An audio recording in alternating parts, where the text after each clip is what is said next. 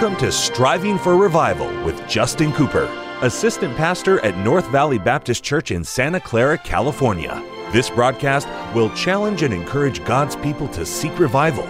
We pray you'll be blessed as you listen to Striving for Revival. Welcome to the Striving for Revival radio broadcast. This is Pastor Justin Cooper coming today from the KNVBC studio at the North Valley Baptist Church in Santa Clara, California. What a privilege it is to have you join us for the broadcast today, and what an honor is mine to take the King James Bible and share with you some eternal truth from the very Word of God. We are transitioning out of chapter 7 and into chapter 8 today of 2 Corinthians. If you've been joining us, you've been with us as we've gone verse by verse up till this point, and we'll continue on through the rest of the book. If you have missed any of our previous Bible studies, you can catch those on the podcast. If you'll find us, Striving for Revival, the podcast, wherever podcasts can be found, you can subscribe. It's all free, but that will give you access to all of these Bible studies, and all we desire to do is get content to you. And I know some of you, as I travel, will tell me you study along with me and you never miss because you have the podcast.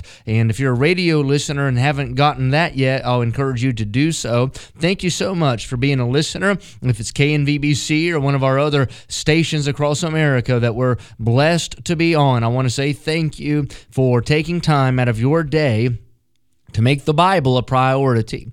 And there's some things you might get too much of, but the Bible's not one of those things. And we need more Bible, not less Bible in these days. We've got to know what the Word of God has to say and what God's thoughts are on the matter. People say all the time, I wish God would speak to me, and He has already in His Word. If you don't crack open your Bible, then you probably won't ever hear the voice of God. But I tell you, read your Bible, and God will speak to you through the pages of His inspired holy Word. Now, Paul is going to transition in topic as well. He's not going to continue in the strict sense the subject from chapter 7.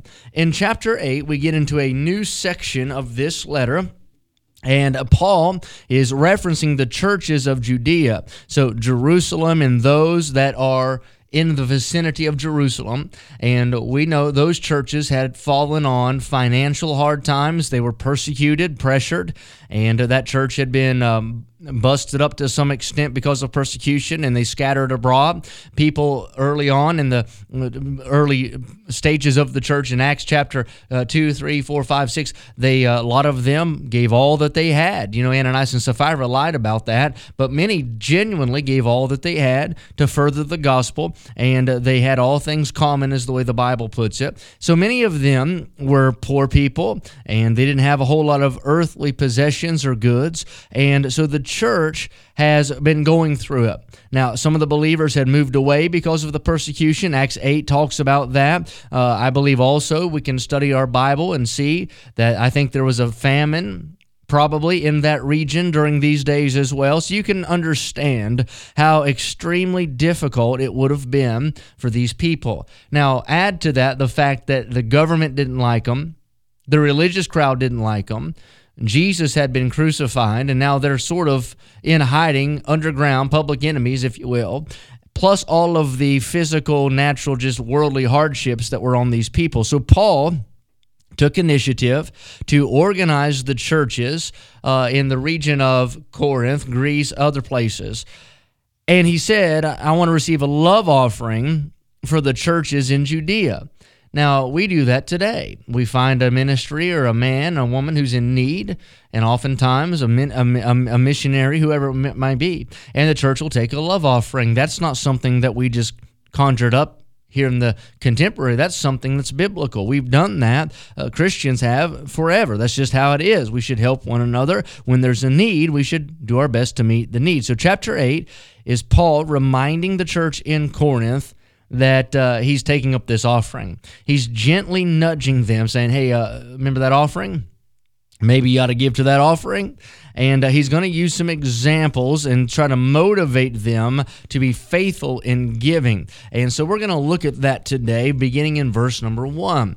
In verse number 1, here's what our Bible says. Moreover, brethren, So he's saying, even above what we're talking about, he said, I want you to get this. This is important. Moreover, brethren, we do you to wit of the grace of God bestowed on the churches of Macedonia. So the thought here is we want you to understand that God has given grace to the church or churches in the region of Macedonia.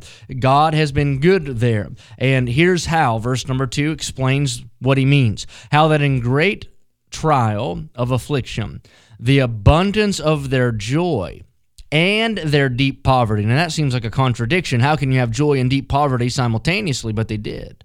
Abounded under the riches of their liberality. They were experiencing times of trial and trouble. The churches in Judea were not the only ones facing it. The churches in Macedonia also. But in trial and trouble, they had joy. Isn't that a blessing? They were poor, yet they gave, and it gave them joy. They were poor, yet they sacrificed, and it gave them joy. They did not have much, but what little they have, they offered it to those who had less, and it gave them joy. What a lesson it is in the joy of selflessness, in the joy of sacrificial giving, in the joy of taking what you have and using it for the good of others and the glory of God. Selfish people are miserable people. You want to find the most miserable man or woman in your town? Find someone who's wrapped up in themselves. They don't care about others. They don't look to meet a need. They're only concerned about getting theirs. And I tell you, that's just a miserable individual. But you find someone who's sacrificial, selfless, willing to give without expecting anything in return.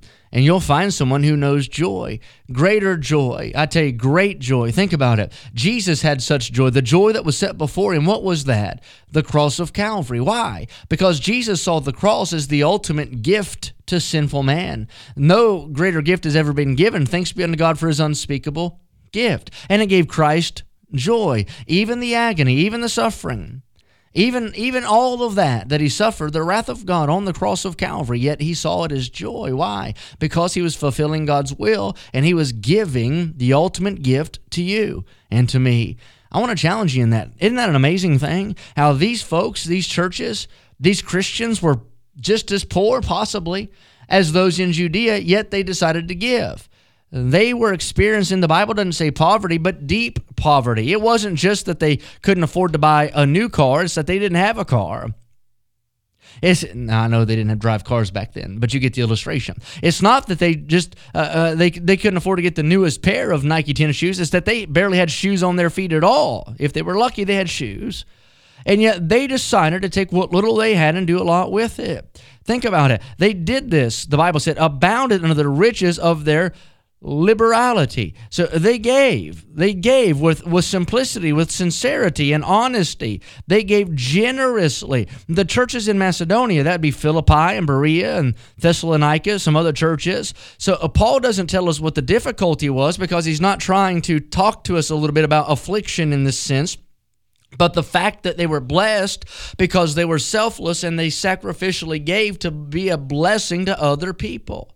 Verse 3, for their power I bear record, yea, and beyond their power, they were willing themselves. So he said they didn't just give what they had, they scraped below the bottom of the barrel and were willing to even go further than what they thought was possible.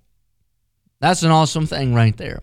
I wonder how many churches have been built and missions have been established and families have been fed and backs have been clothed and people have been helped because of someone who did not have much, used their little, gave it to God, and God did a lot with it. I think about that little boy in the New Testament with his little lunch pail and how he gave it to Christ. It was just a little lad with a little lunch until he gave it to the Lord. And then Jesus fed the multitude with it. A lot of folks got blessed by that little boy's little lunch. It's like the song, little is much when God is in it. Little is much when you give it to God. And so here's these people, these churches of Macedonia, these many different local churches that were poor, and not just poor, but in deep poverty. Yet they understood this world is not our home. Life is not about gain, it's about God. It's not about riches. It's not about possessions. It's not in houses or in lands. It is about pleasing the Lord. How do we please the Lord? By letting the mind of Christ be in us, who humbled himself and became a servant. And here they serve in the utmost capacity by taking what they had and blessing the people in Judea. And I want to challenge you. You say, well, there's just certain seasons of the year where we're more giving than others. It ought not be that way for a Christian. 365 days a year, every hour on the face of the clock, every day on the calendar page, you and I ought to be willing, no matter if it be deep poverty, or a great trial of affliction, we ought to be able to give liberally. You say, I want joy. Then be a giver. That's all of our time for today. I pray you'll join us next broadcast. Until then, pray with me for revival. Thank you for joining us today for Striving for Revival with Justin Cooper, Assistant Pastor at North Valley Baptist Church in Santa Clara, California. Listen at this time every weekday as we strive for revival.